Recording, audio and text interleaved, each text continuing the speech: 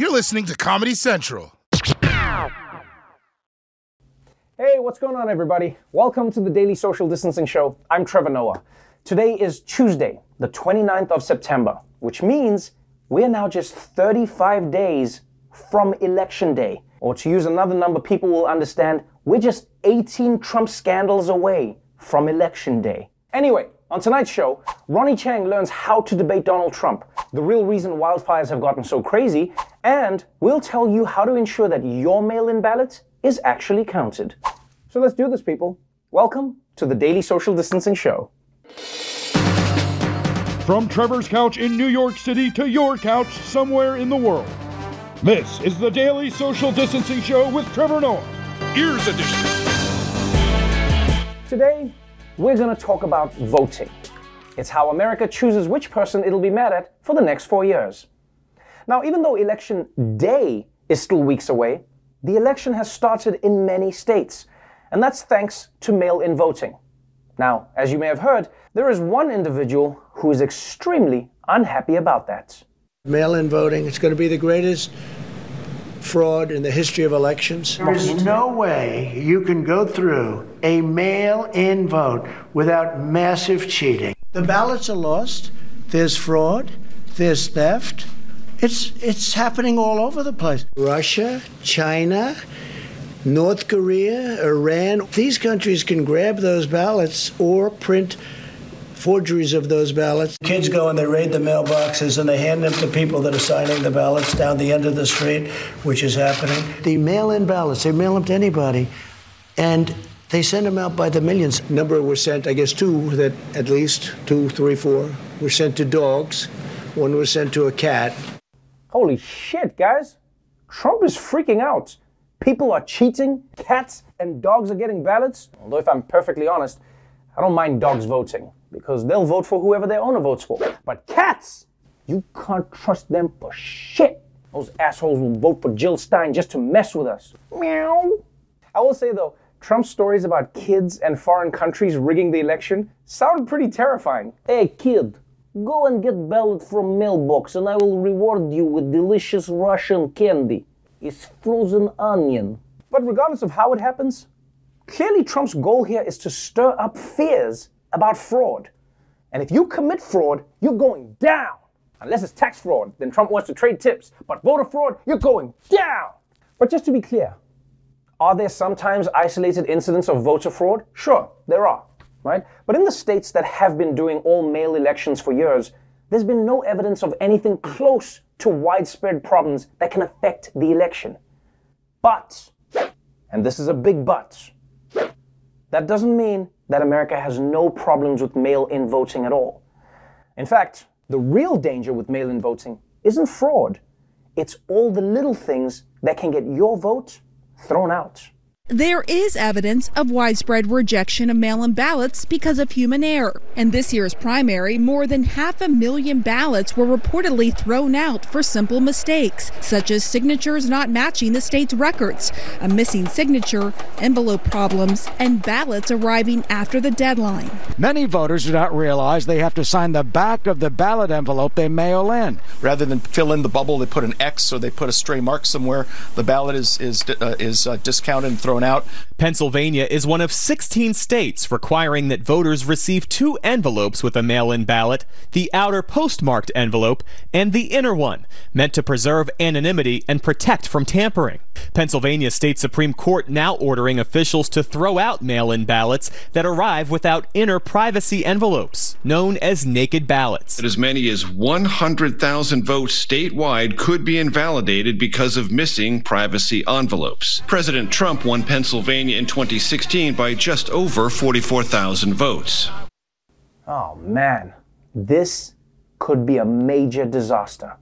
Hundreds of thousands of votes could get thrown out because of minor human errors, just from a missing signature to a partially filled bubble. The more I learn about American democracy, the more I think to myself, you guys are invading other countries to give them this?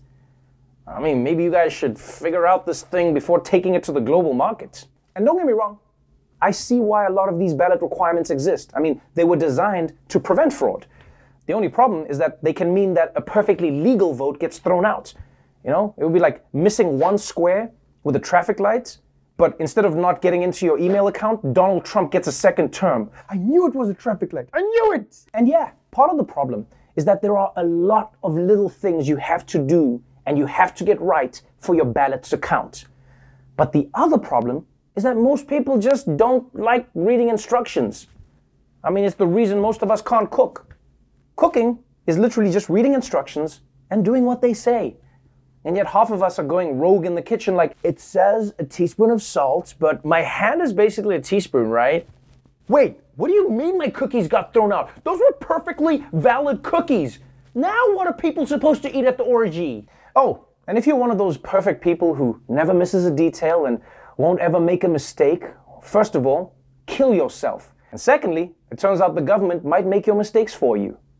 A mailer that was supposed to help district voters confirm their mailing address instead is sparking a lot of confusion. The D.C. Board of Elections sent as many as 500,000 faulty mailers. If you follow the instructions and you tear the card along the perforated lines before you mail it, vital information will not be included. Roughly 1,400 voters here in Northern Virginia got duplicate absentee ballots. What elections officials are telling the Washington Post is that this was a clerical error. Absentee ballots are arriving in thousands of New York City mailboxes, but we are told there is a major problem with the return envelope stuffed inside. Voters tell News 4 they were just about to mail in their absentee ballot when they noticed the name and address on the return envelope wasn't theirs. Man, can you imagine that? Your vote doesn't count because the government messed up your ballot. That's why you have to vote for a better government. But you can't because they messed up your ballot. It's the perfect crime. How come this never happens with the IRS? Huh? You never get to not pay your taxes because they messed up your name. Mr. Turver No Hell, it's time for you to pay your taxes. Actually, that's not my name. Man, your name. We're here for the money. And look, I'm not at all surprised that this is happening with these ballots because this kind of thing happens with all mail. I mean, think about everything you know about the people who used to live at your address just based on the mail for them that you still get. Like, I know the guy who lived here before me used to shop at West Elm. I know that he went to the University of Arkansas, and I know that he has terrible credit because of all the credit cards I fill out in his name. By the way, thanks for the new TV, Dave. I appreciate it. Oh, and by the way, your blood work came back. Ugh. Now, the truth is, mistakes are made with mail-in ballots every single election. But this year especially, Donald Trump is preparing to hunt down any mistakes that could get a vote thrown out because he knows that Democrats are planning to overwhelmingly vote by mail. So look, I don't want to give anyone the wrong idea. The vast majority of mail-in ballots should be fine. But if you want to be even more sure that your vote will count, you should try to vote in person if it's safe for you to do so. And if your state offers early voting, that's a good way to avoid crowds and long lines on election day. But if you can't vote in person, and you want to make sure that your mail-in ballot is counted, well, don't worry. The Daily Social Distancing Show has got you covered. This year, many Americans will be voting by mail for the first time. For some young voters, this will be the first time they've sent any mail at all. So, to make sure your ballot is counted, we put together some simple mail-in voting do's and don'ts. Do remember that unless you live in these 9 states, you can only get a mail-in ballot after you've applied for one and been approved. It's called consent. Once you get your ballot, do vote as early as possible. In fact, I already filled out my ballot for the 2024 election. Good luck on election night, Steve Buscemi.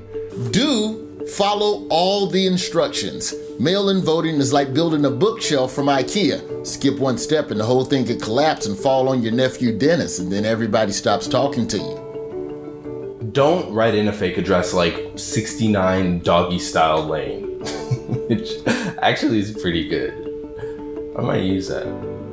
Do sign your name before sending your ballot in. And not that squiggle bullshit you do on the credit card machine at CVS, your real signature. Don't eat Cheetos right before you fill your ballot out. The smudges won't nullify your vote. It's just gross. Don't use your ballot to write Fuller House erotica. Even if you have interesting ideas about what Uncle Jesse and Kimmy Gibbler could do to each other, it's been done. Do remember that your state might require a witness to sign your ballot too. And don't knock it till you try it. Sometimes voting can be hotter when someone's watching. Do not send in a naked ballot. In the states that require it, make sure to put your ballot inside the secrecy envelope before sending. Also, do not send in a naked photo of yourself. I've been told by numerous election officials they are not welcome, even if they're extremely sexy. Don't copy the Asian kids' answers. This isn't high school algebra. Roy. Man, ain't nobody looking at you, dude. I'm over here waiting for my turn to talk. Oh, really? Were you? Yes. Okay. Don't hand your ballot to anyone who introduces himself as an official ballot taste tester. He does not work at the post office. Do take a selfie when you mail your ballot in, because we all know humble bragging on social media is basically the whole point of voting. Do not keep your ballot as a souvenir. What are you, an idiot? Do give yourself a pat on the back after turning in your ballot. Democracy was in your hands, and you did it. The bare minimum. Well done. Once you've voted, it's time to prepare for the post-election chaos. Do make sure you have enough wood to build yourself a bunker. And do not with me at night. I'm ready, motherfucker. Save some space for me, Roy. All right, we got to take a quick break. But when we come back, we'll try and solve the wildfires happening on the West Coast. And then Ronnie Chang prepares to debate Donald Trump. We'll be right back. Welcome back to the Daily Social Distancing Show. Let's talk about wildfires, aka the coronavirus of the forest. As you probably know, the West Coast has been devastated by massive fires burning for weeks. And over the weekend, California saw one of its biggest blazes yet. Those deadly new fires are raging out of control in Northern California among the dozens now burning across the state, and they exploded in size on Monday. Those fires destroying homes, damaging popular wineries. Before sunrise, entire neighborhoods were engulfed in flames, devouring an untold number of homes. It was just, a big red ball of fire right next to us. In the world-famous Napa Valley, more than 60 wineries are in the burn zone. An unknown number have already been damaged or destroyed. It covered cars with ash and turned the skies above Sonoma County red as the smoke blocked the sun. So far this year, California has seen more than 8,000 wildfires, destroying more than 7,000 buildings, scorching nearly 5,800 square miles. That's the size of almost 3 million football fields. God damn, that is terrible. So many beautiful wineries are being threatened by these wildfires. And remember, there are a lot of people who rely on these wineries. You've got the owners, you've got the employees, you've got the economy of entire towns. And you know who I feel really bad for? America's book clubs. Because without wine, they're gonna have to discuss books sober. And I mean, that's just English class. Here's my question though. How come wildfires never burn the shit that we want them to, huh? Just once, I want to turn on the news and hear about a wildfire burning down a pedophile's house. Taking out a neo-Nazi recruitment center, then passing by a marshmallow factory and roasting everything inside to a nice golden brown. And another reason I hope that these wineries get out of this thing okay is not just because of how awful it would be for the region, but because it would mean that we would all have to start getting our wine from New Jersey. I detect hints of Adidas tracksuit and gabagool. But yes, with yet another wildfire breaking out in California, a record-setting year continues to get even worse for the West Coast.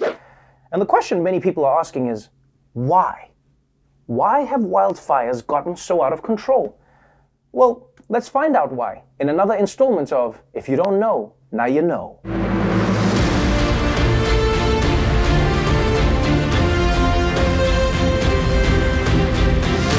So, why have wildfires been so bad in recent years? Well, if you immediately said, duh, climate change, well, then okay, you're mostly right. It's a disastrous new normal.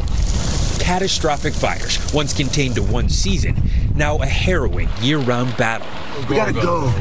A major factor, climate change. In the last 40 years, fall temperatures in California have increased about 2 degrees, while precipitation has dropped about 30%. Longer dry seasons and extreme events like heat waves that synchronize the risk of fire across enormous landscapes. Climate change is increasing the area burned by the average wildfire, more than doubling it since the 1980s. Since 1930, 5 of the biggest fires so far out of the top 10 have been this year. California is America fast forward. In other words, a postcard from the future. Oh man, are you serious?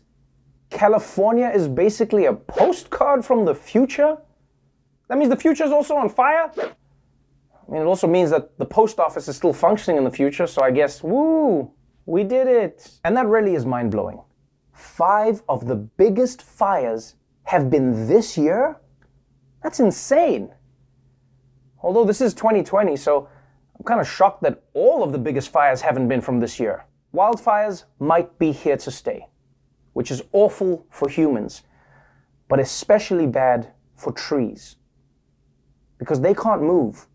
Humans can just run away from a wildfire, but trees, they're just stuck there. Can you imagine how terrifying that must be for them? Ah! Ah! Ah! Ah! Now, there are a number of ways that climate change makes wildfires bigger and more frequent. For instance, not only does drier wood and leaves make better fuel for fires, but hot weather is also associated with increasing lightning strikes that ignite them. In fact, even small things about climate change can have a huge ripple effect that leads to fires. And I mean really small things. Millions of drought-stressed trees in California forests were low on sap, which is their natural defense against the bark beetle. These are these little tiny bugs about the size of a grain of rice. Bark beetle infestation is linked to global warming. As the weather gets warmer, they burrow into the bark of pine trees. They kill the pine trees. The pine trees then essentially become sticks of kindling ready to burn. The beetles took down more than 160 million trees, and that's where some of the largest fires are burning today. Yeah, believe it or not, people, the spread of the tiny bark beetle is yet another way that climate change is making wildfires worse. It's also a great reminder that even though climate change is really bad for us humans, for some other creatures it's the best thing that ever happened. It's like how the Trump administration has been a disaster for most people, but great for various reptiles. And I gotta be honest, I never thought the apocalypse would be caused by such a lame villain. I mean, really, guys, beetles are going to be the reason everything's on fire? Come on, man. The last season of Game of Thrones was bad enough when Daenerys was burning everything down with dragons. Now imagine if she had beetles instead. That shit would make the Bran storyline seem exciting. Ugh. Let's get back to the kid who's like a bird or something. I don't watch these beetles. So yes, we have to address climate change. But the truth is, climate change isn't the only reason that these fires have been getting worse. There's also at least a century of government stupidity.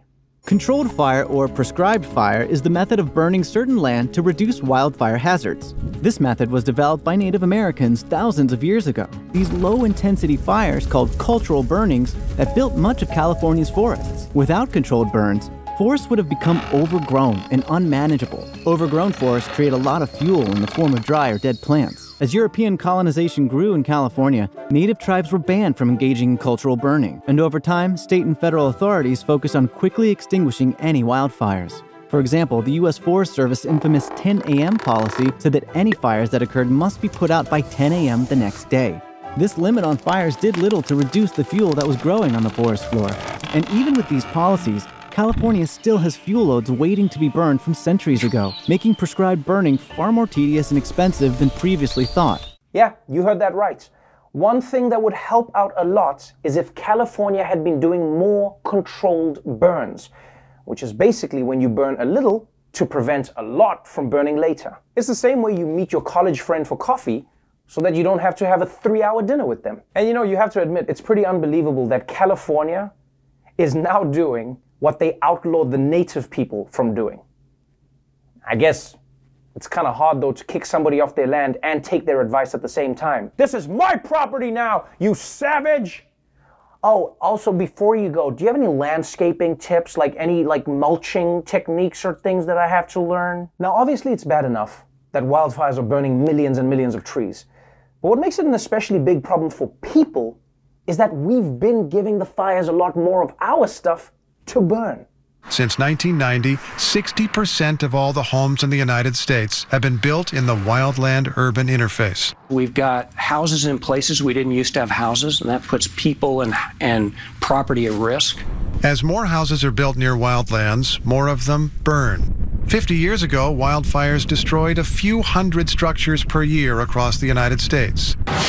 Now it's more than 3,000. In California alone, more than 6 million houses are in wild areas. Because urban housing is so expensive, instead of avoiding these high-risk zones, Californians continue to build in a tinderbox of grass and trees boxed by Windy Canyon. Instead of Smokey Bear in the middle of the woods, we need a Smokey Bear in the middle of suburbia. You do yourself a favor, Smokey Bear, and you stay out of the suburbs. We don't want Karen calling the cops on you. Hello, 911? There's a bear in my neighborhood, and he's brown. But yes, one big problem is that more and more people are building homes in the middle of the forest. And let's place the blame where it belongs here, with the Keebler elves. Yeah, these guys made living in the forest look so cool that everyone started doing it. You get to be in a tree making cookies all day, sounds great, but guess what? Those cookies are covered with beetles. And if we're honest here, guys, one of the bigger issues is human arrogance. We just think we can build wherever we go. You know, wherever we build a house, that's our land now. It's the same way people in Florida are always surprised when alligators show up. Oh, there's an alligator in my backyard. No, there's a person in that alligator's house. But the good news is, we can fix these problems. Yeah, believe it or not, the wildfires don't have to happen the way they have been. We can stop them if we take action to reduce climate change. We can stop them if we maintain the forests. And we can stop them if we build in environmentally sensitive ways. And as for those beetles, you leave them to me.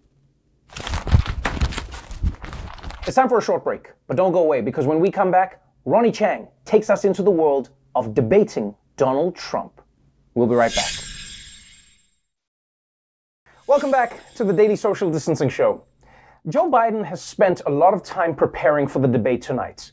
But how do you prepare for a 90-minute conversation with Donald Trump? Well, our very own Ronnie Chang talked about it with a debate expert who had a personal experience. Check it out. It's finally debate night. Trump versus Biden. The Royal Ramble. So how is this going to play out? Philippe Reines, former advisor to Hillary Clinton, has a few ideas. That's because he played Trump in Clinton's 2016 debate prep. So what qualified you for this? Is it a Spider-Man situation where you got bit by one of the Trumps? And if so, was it Eric? Someone said to me, you've been practicing for this role your whole life. You just didn't know it. I can be tough and I can be not nice. I could be caustic. The point is to help Hillary Clinton get used to this idiot making a lot of noise, some of which is just nonsensical. So during the 2016 campaign, people basically said, look, we need to find the biggest dick available to us right now, and that's you. That's me.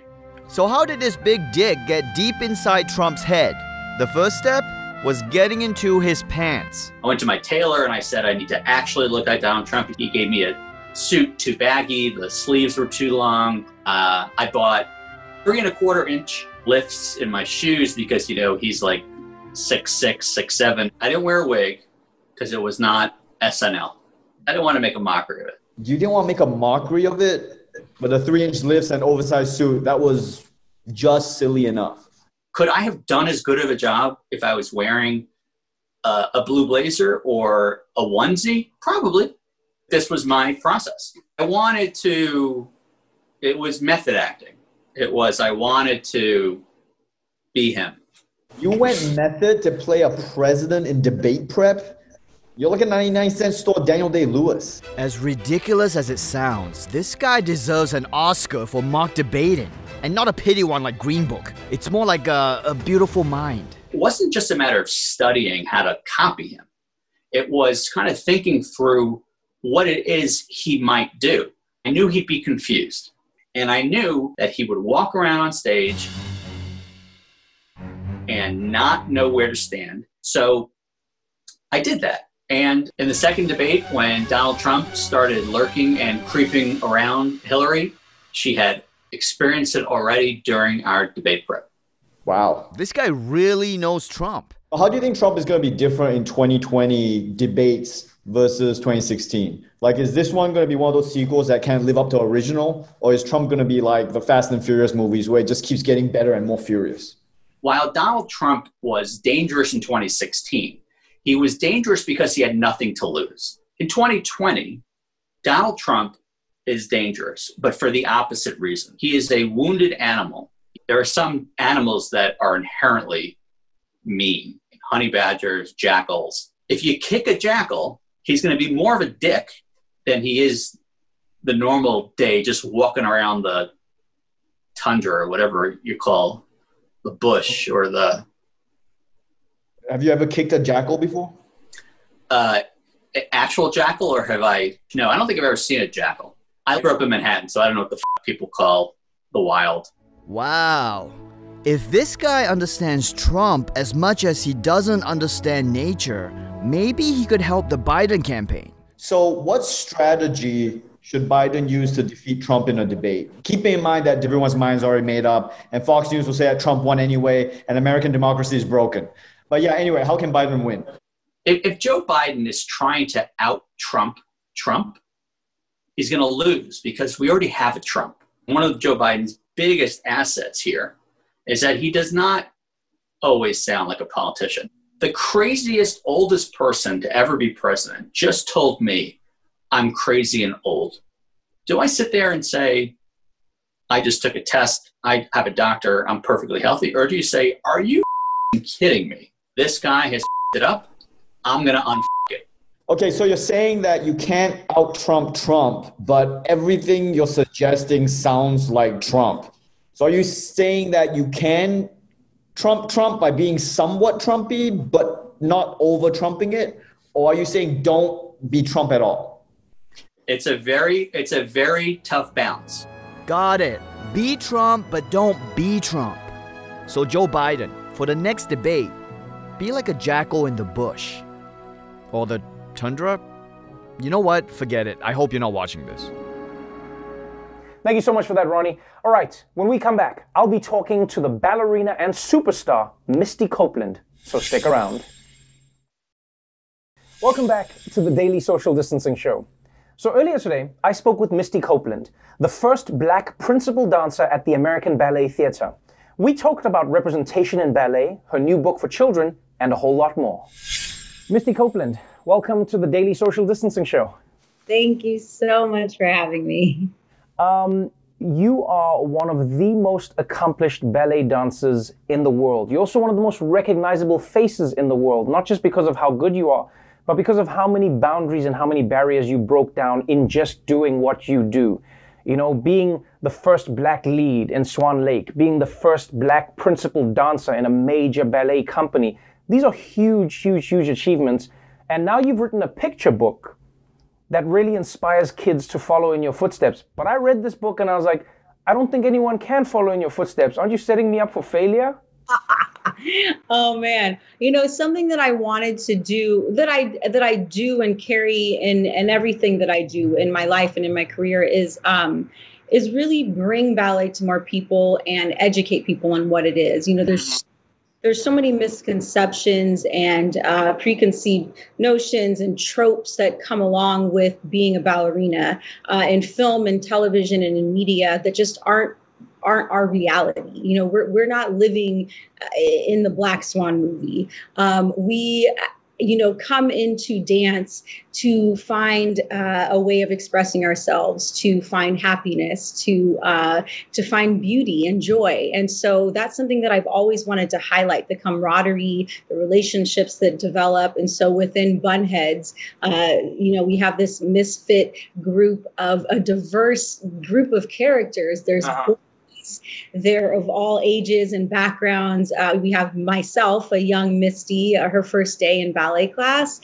We have my best friend, Catalina, which we call her Kat, who's a Mexican-American girl who was my actual best friend growing up. And I just wanted to show that we can find differences in one another and learn from those differences and grow and support one another, which I think is such a huge part of the ballet community. Yeah, it's a really powerful story because so many of the themes that you deal with, not just in this book, but in your life, really relate to what people have been talking more about, it feels like, in 2020. And that is, how do we make spaces more equitable? How do we give people an equal opportunity to succeed? For a long time, people would say, well, I mean, you can do ballet if you want to do it. It doesn't matter what the color of your skin is. But you learned very early on that it did matter. People said to you, oh no, your body type is too muscular. And we've seen a lot of these narratives. You saw it with the Williams sisters in tennis, where they were like, well, they're not, classic tennis players in the way they look. It's a theme that we see over and over again. Once you're in those spaces, what have you done to try and change the ideas that exist within the world of ballet that's seen as a white space?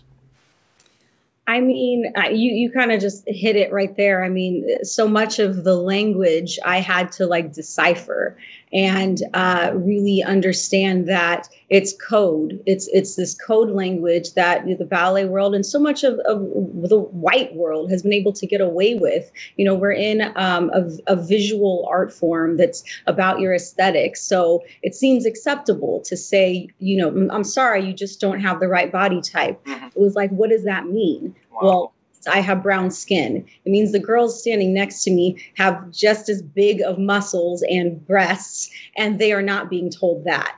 So much of it has really been just knowing how to navigate in a way that, is palatable for white people in the ballet world, but that's honest and allows people to really understand the underlying narrative that's been a part of the ballet culture and community from the beginning of time. You've inspired so many people with your story, and you were one of the few people on this planet who could say that Prince was inspired by you, which still blows my mind because Prince was an enigma. I mean, I met him once and he seemed to know everything about everything. And I found it really interesting that for him, Misty Copeland was a source of inspiration. What do you think it was that connected you and the late, great Prince?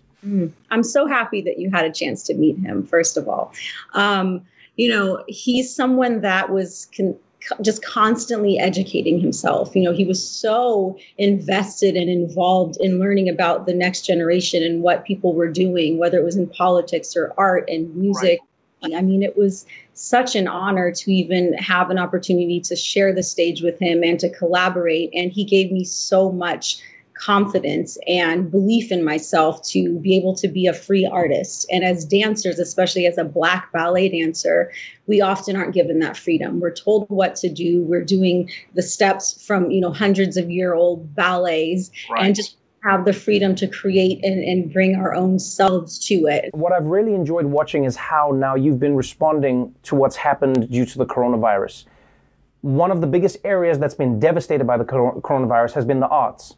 And sometimes people take it for granted, but I mean, the arts is, it's sometimes the fabric of how we live our lives. It's the music that's playing in the background. It's the thing we watch to take our minds off how hard life can be. I know that you've got a program where you've set out to try and keep dancers just living during this time. What is the program and why do you feel it's so important to keep the world of ballet alive? I know that in times of crisis like this, people congregate towards art and music. It feels as though it's kind of this frivolous thing in times like that, but it's not. And as elite as ballet seems, we are not making a lot of money. Well, I'm not going to say we because I have a lot of other projects going on, endorsement deals, so I'm not going to include myself in that category. But as professional dancers, they do not make the money they should be making like professional athletes do and deserve to be making. So I really felt that it was my responsibility with the platform and the reach that I have to use this time to bring awareness to what dancers are going through. So I started, I co-founded Swans for Relief with a coworker of mine, Joseph Phillips, who is in a company in the Philippines, in Manila. And we decided, I decided to call on all of my ballerina sisters and forces from around the globe. And I ended up with 32 ballerinas from 22 different professional top companies and from 14 different countries. And we came together and we performed one very iconic variation to raise funds and bring awareness to each ballerina's respective COVID relief funds. So you can go to GoFundMe and Swans for Relief and donate. Misty Copeland, thank you for inspiring us. Thank you for the work that you're doing. And thank you so much for joining me on the show. Thank you so much for having me. Well, that's our show for tonight. But before we go, as we talked about earlier in the show, the West Coast is battling horrific wildfires that are destroying millions of acres of land and displacing thousands of people. Climate change has been a key factor in increasing the risk and the extent of these conditions. And one organization that has been working to find practical solutions for climate change and other environmental threats is the Environmental Defense Fund.